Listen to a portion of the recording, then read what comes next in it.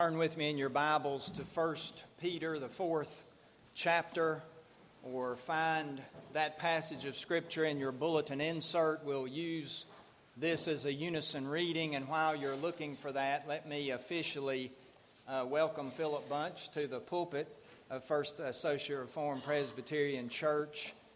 This is the first Sunday I've been in the pulpit that he's been here in the pulpit with me since I've been gone the last 2 weeks, and he's all signed, sealed, and delivered as far as presbytery is concerned. We just simply have to ordain him and install him at a call meeting of the presbytery on the afternoon of November the 11th at 4 p.m. here in this sanctuary. So I hope you will be able to attend on that day. It's always a special thing in the life of a young man to be ordained to the gospel ministry. 1 Peter chapter 4, beginning to read at verse 12. Let us read together. Beloved, do not be surprised at the fiery trial when it comes upon you to test you as though something strange were happening to you. But rejoice insofar as you share Christ's sufferings, that you may also rejoice and be glad when His glory is revealed. If you are insulted for the name of Christ, you are blessed, because the Spirit of glory and of God rests upon you. But let none of you suffer as a murderer, or a thief, or an evildoer, or as a meddler. Yet if anyone suffers as a Christian, let him not be ashamed, but let him glorify God in that name. For it is time for judgment to begin at the household of God. And if it begins with us, what will be the outcome for those who do not obey the gospel of God? And if the righteous is scarcely saved, what will become of the ungodly and the sinner? Therefore, let those who suffer according to God's will entrust their souls to a faithful Creator while doing good.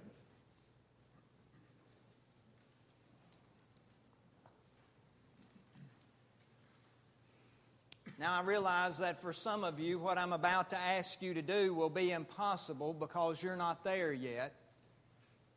And for some of the others of us, it will be hard because it was so far away. But I want you to remember back with me to when you were in high school. And as I say, for some of you, that won't be that long ago. For others of us, it's 3 or 4 or 6 or 7 decades ago. But in your remembrances, let's go back to a Monday morning.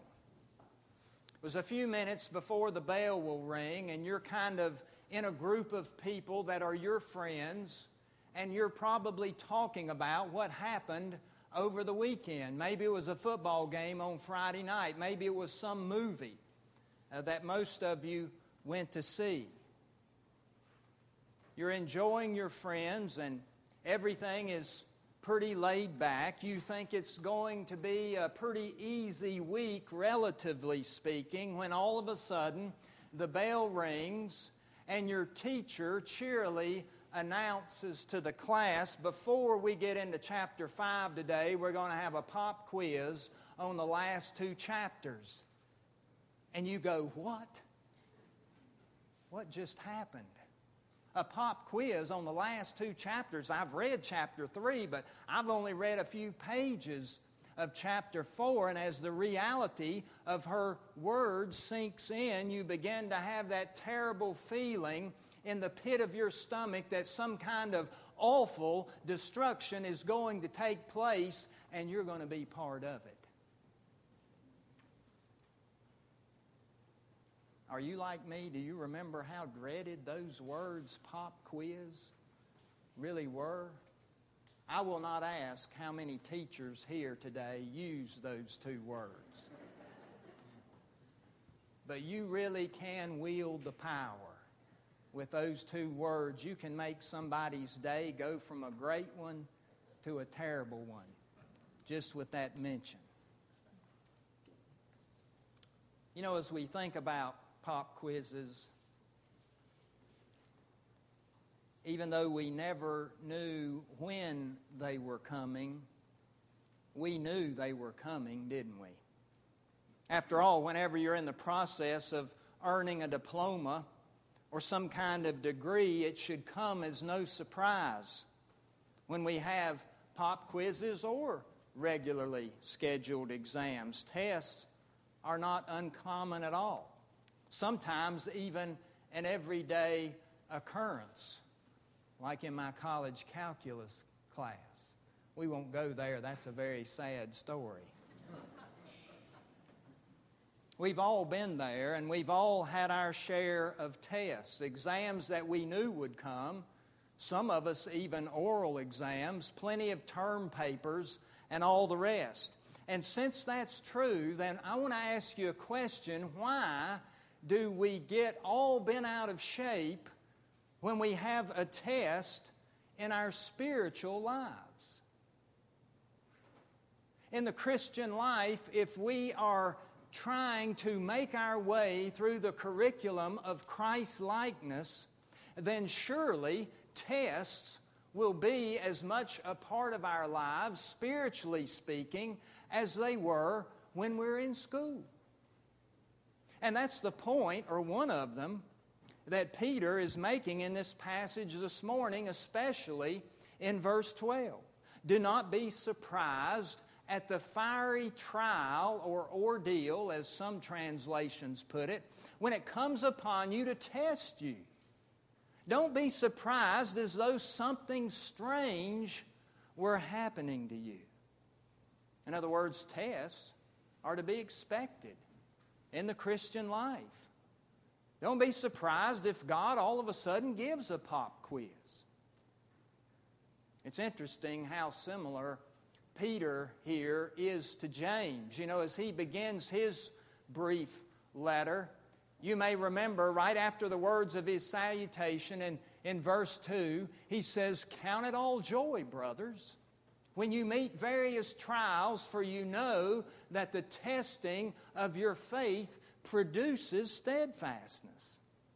And let steadfastness have its full effect, that you may be perfect and complete, that you may be mature, lacking in nothing."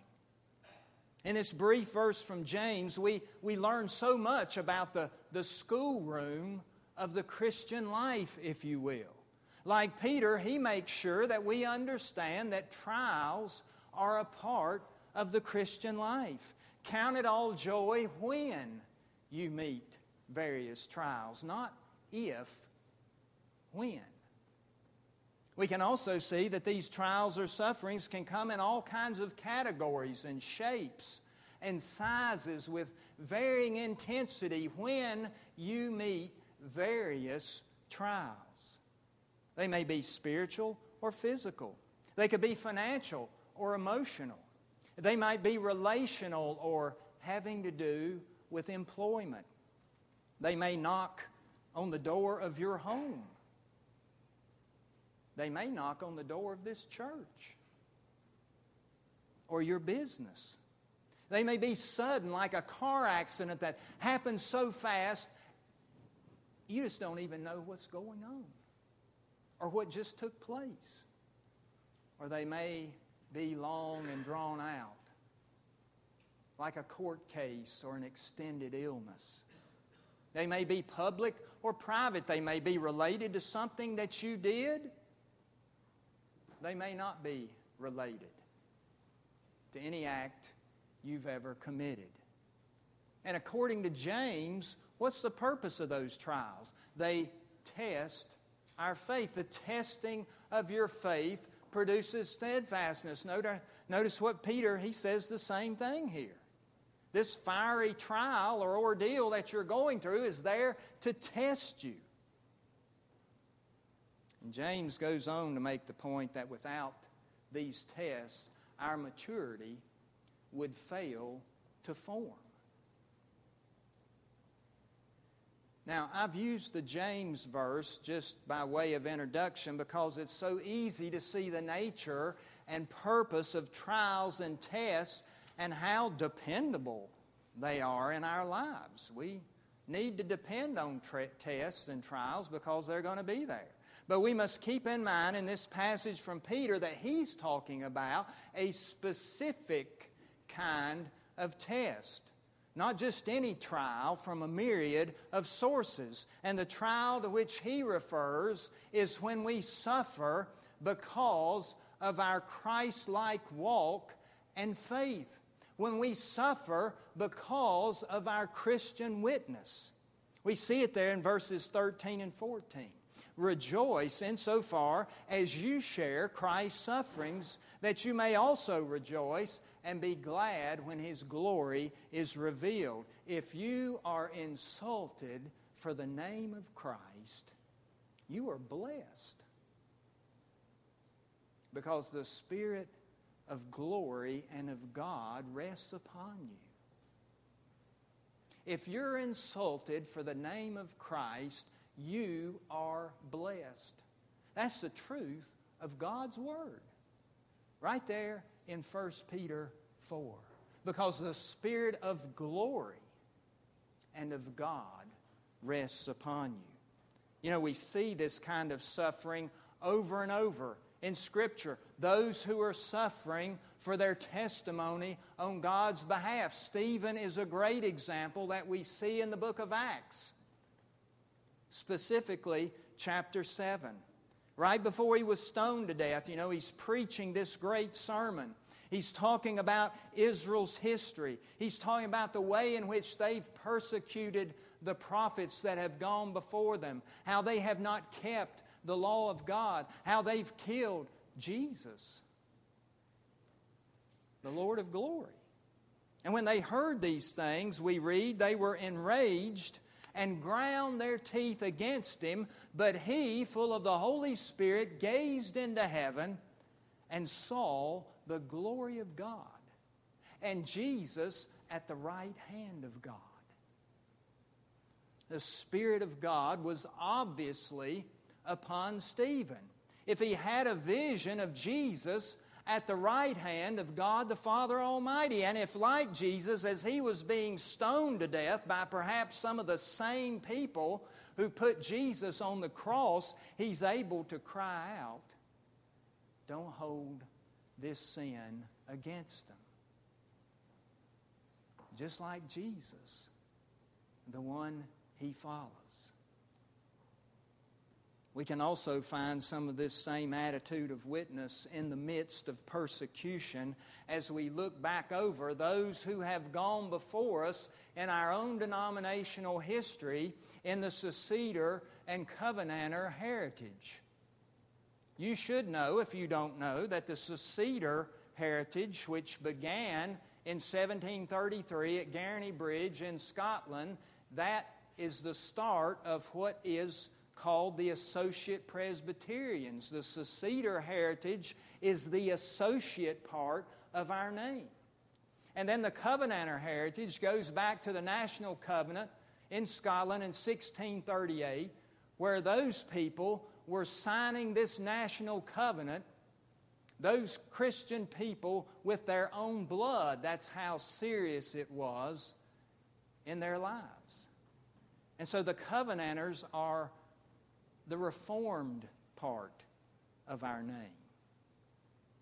And I've spoken before of two Covenanters, both women who were drowned at the stake in the 1680s for their emphasis on Jesus as the only king of the church. Margaret McLaughlin and Margaret Wilson. We have a Wilson Tartan in here today. They were staked in a way so that the older woman would die first with the incoming tide, in the hope that her death would cause the younger one, she was only 18, Margaret Wilson, to submit. E. Geddes, citing Macaulay's history, says, "The courage of the survivor was sustained by an enthusiasm as lofty as any that is recorded in martyrology. She prayed and sang verses of Psalms till the waves choked her voice. That's the 18-year-old he's talking about there. And if you go to Scotland today, you can still see a monument where this took place.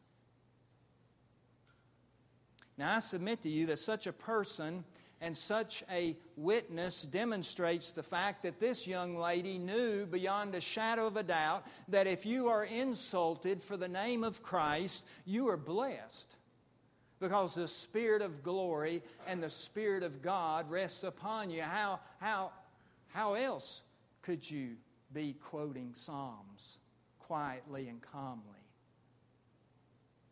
while the waters were taking your life away?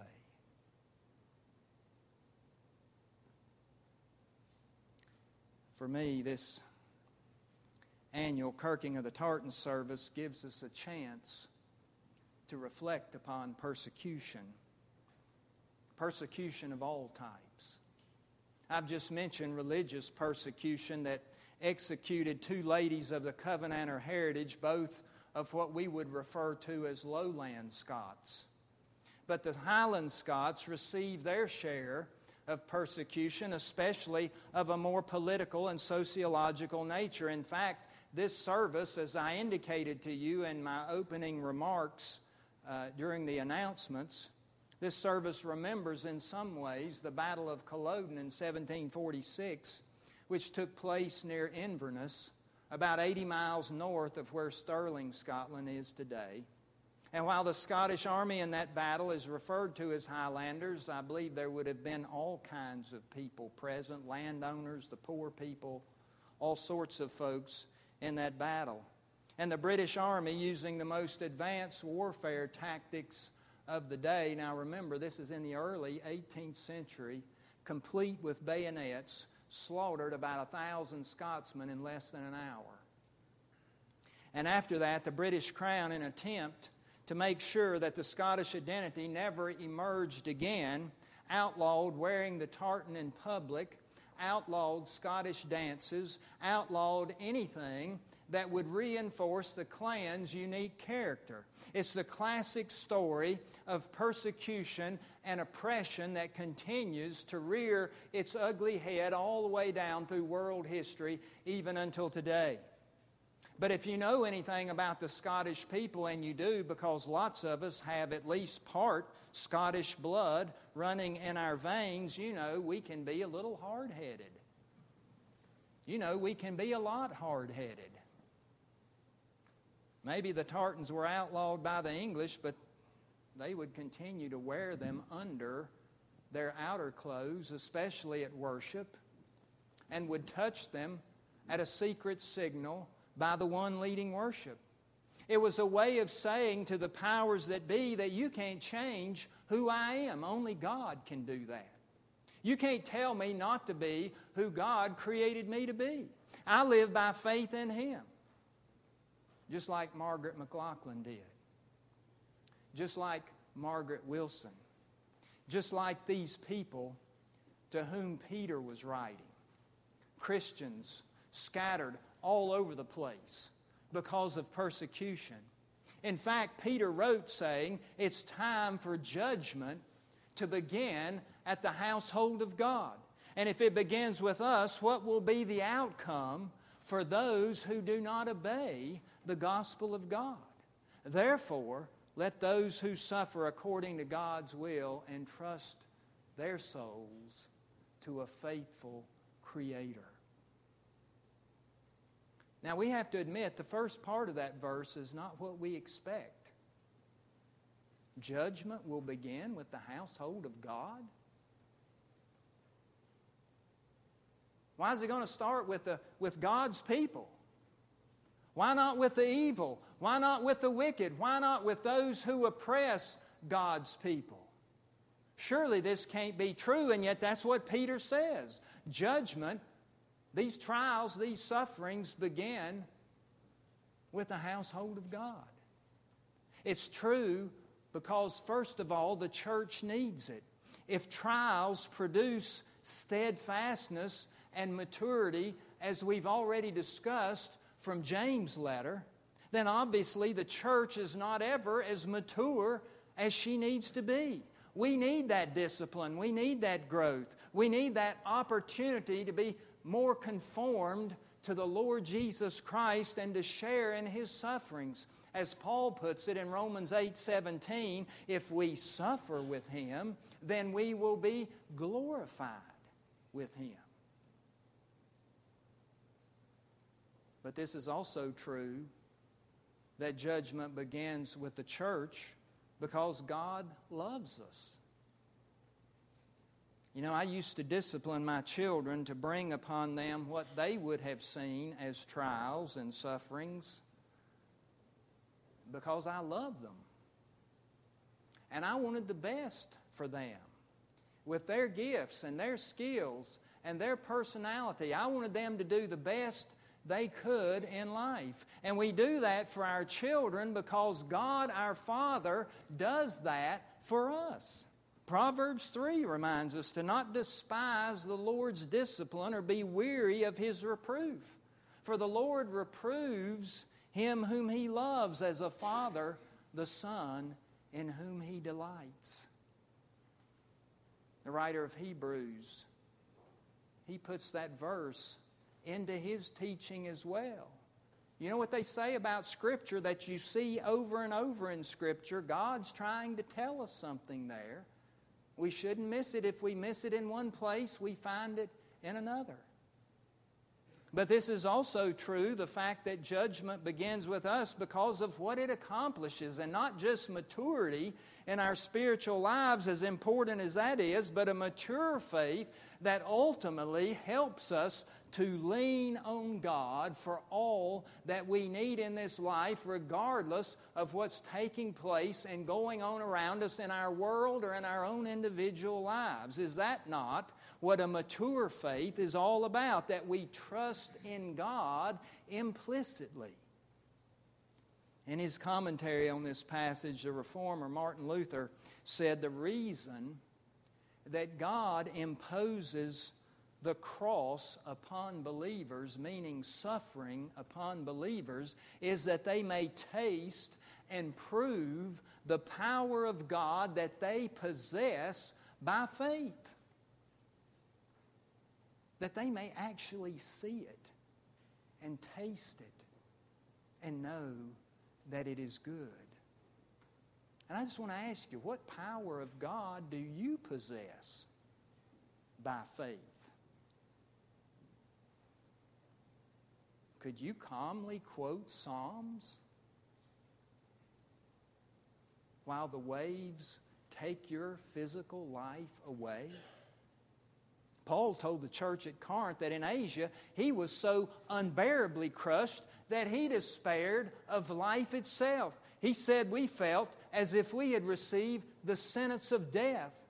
But that was to make us rely not on ourselves, but on God who raises the dead. Peter knew this God. And Peter's just trying to get you and me and anyone else who reads these words to understand that God is faithful. And that God is always there regardless of what we're having to go through in this life.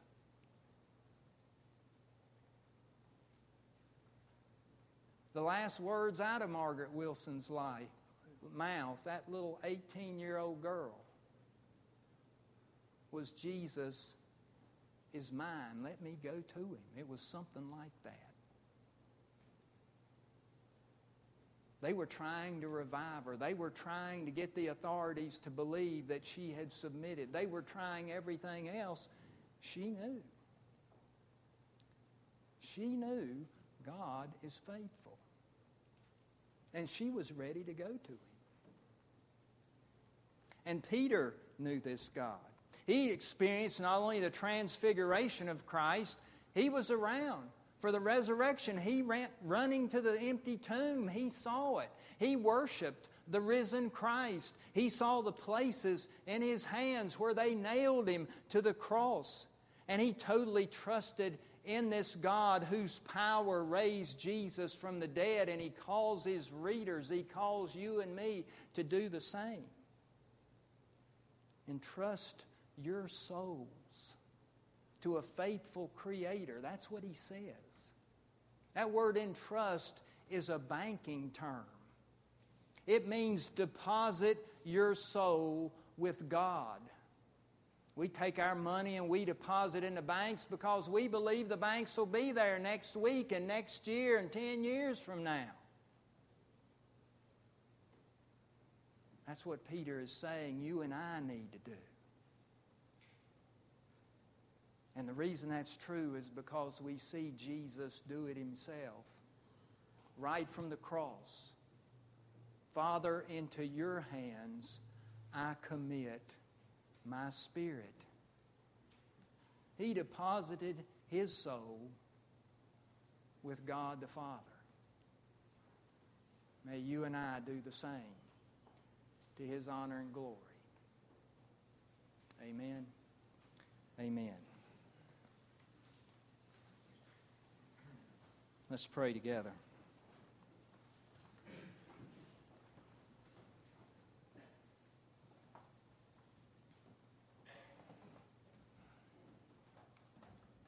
Dear Father, we thank You for the words from Peter, the words from James, the words of others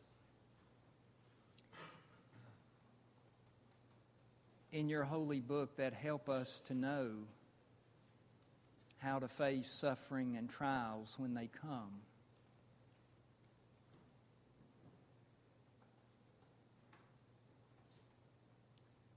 And we thank You for the way in which we see that You are a faithful God over and over again. And not that we just see that faithfulness in other people's lives, but that we have experienced it. And that these are the kinds of stories that we need to be telling to those around us who do not know You. Stories that proclaim Your glory, Your power, Your faithfulness at work in our lives. Those times when there was no way out and You provided a way. Just like You did with the children of Israel at the Red Sea. And dear Father, we've all had those Red Sea moments in our own lives where You came seemingly from nowhere and provided salvation. And we thank You for that.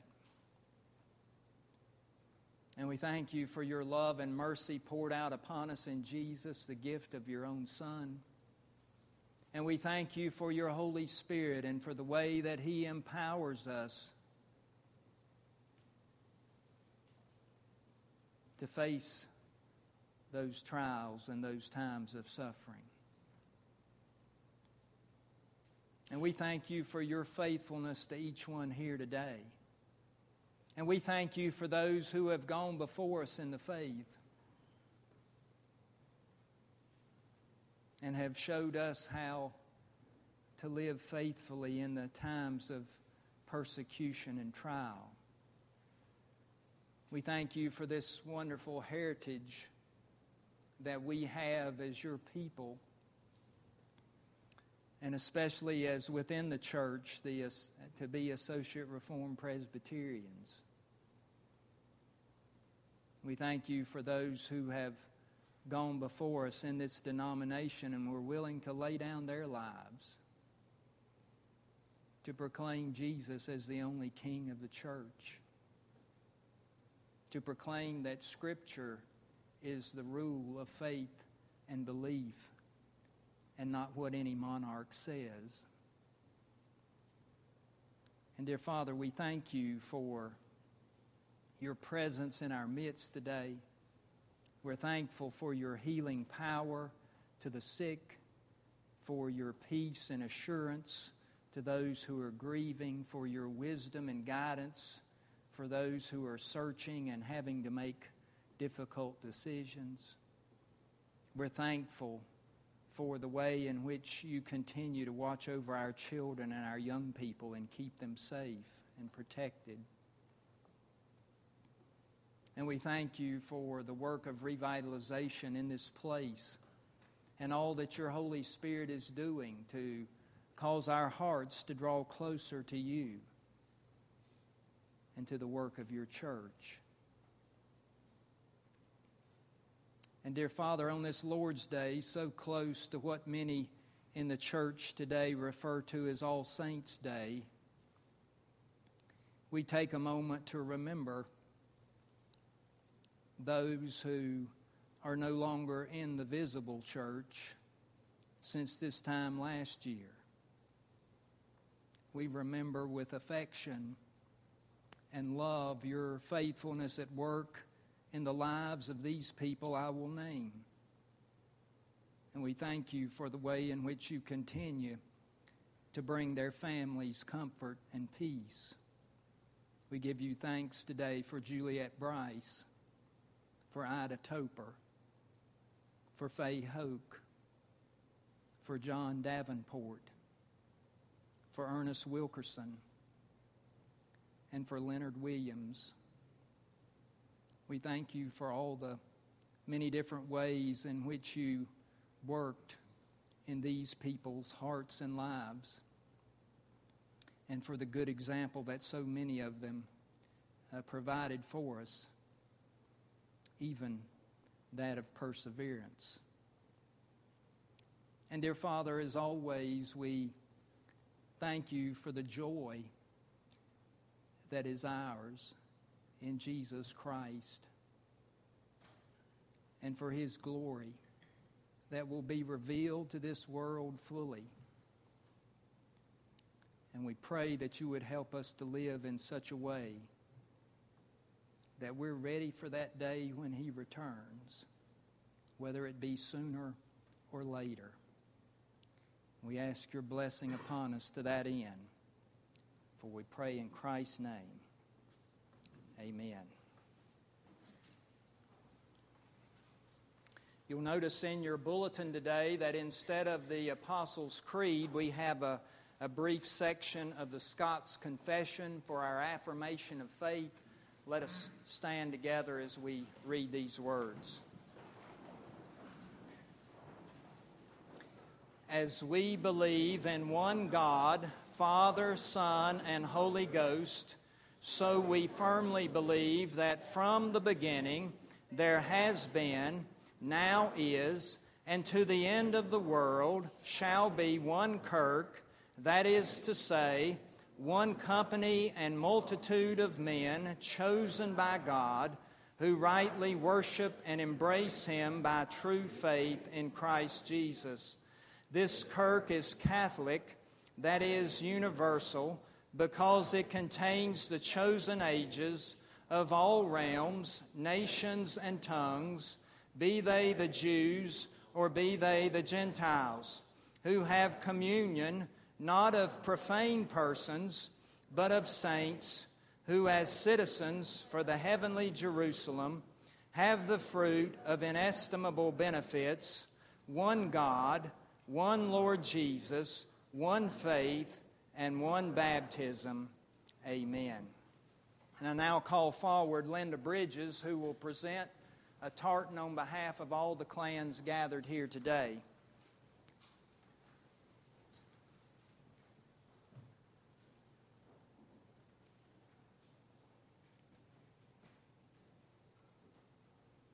Thank you.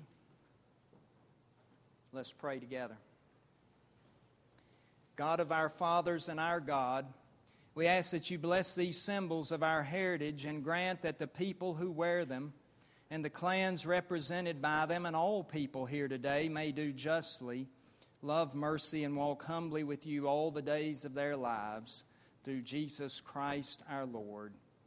Amen. Our hymn of dedication is Amazing Grace, number 275. Our piper will play through one stanza by himself, and then we'll sing the four stanzas together.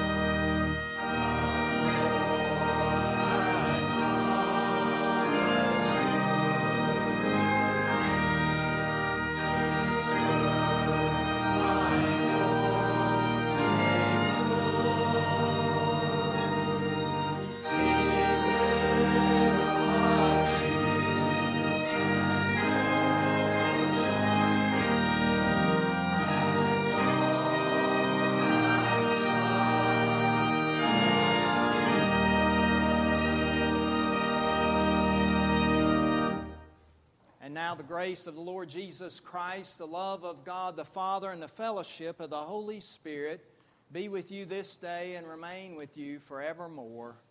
Amen.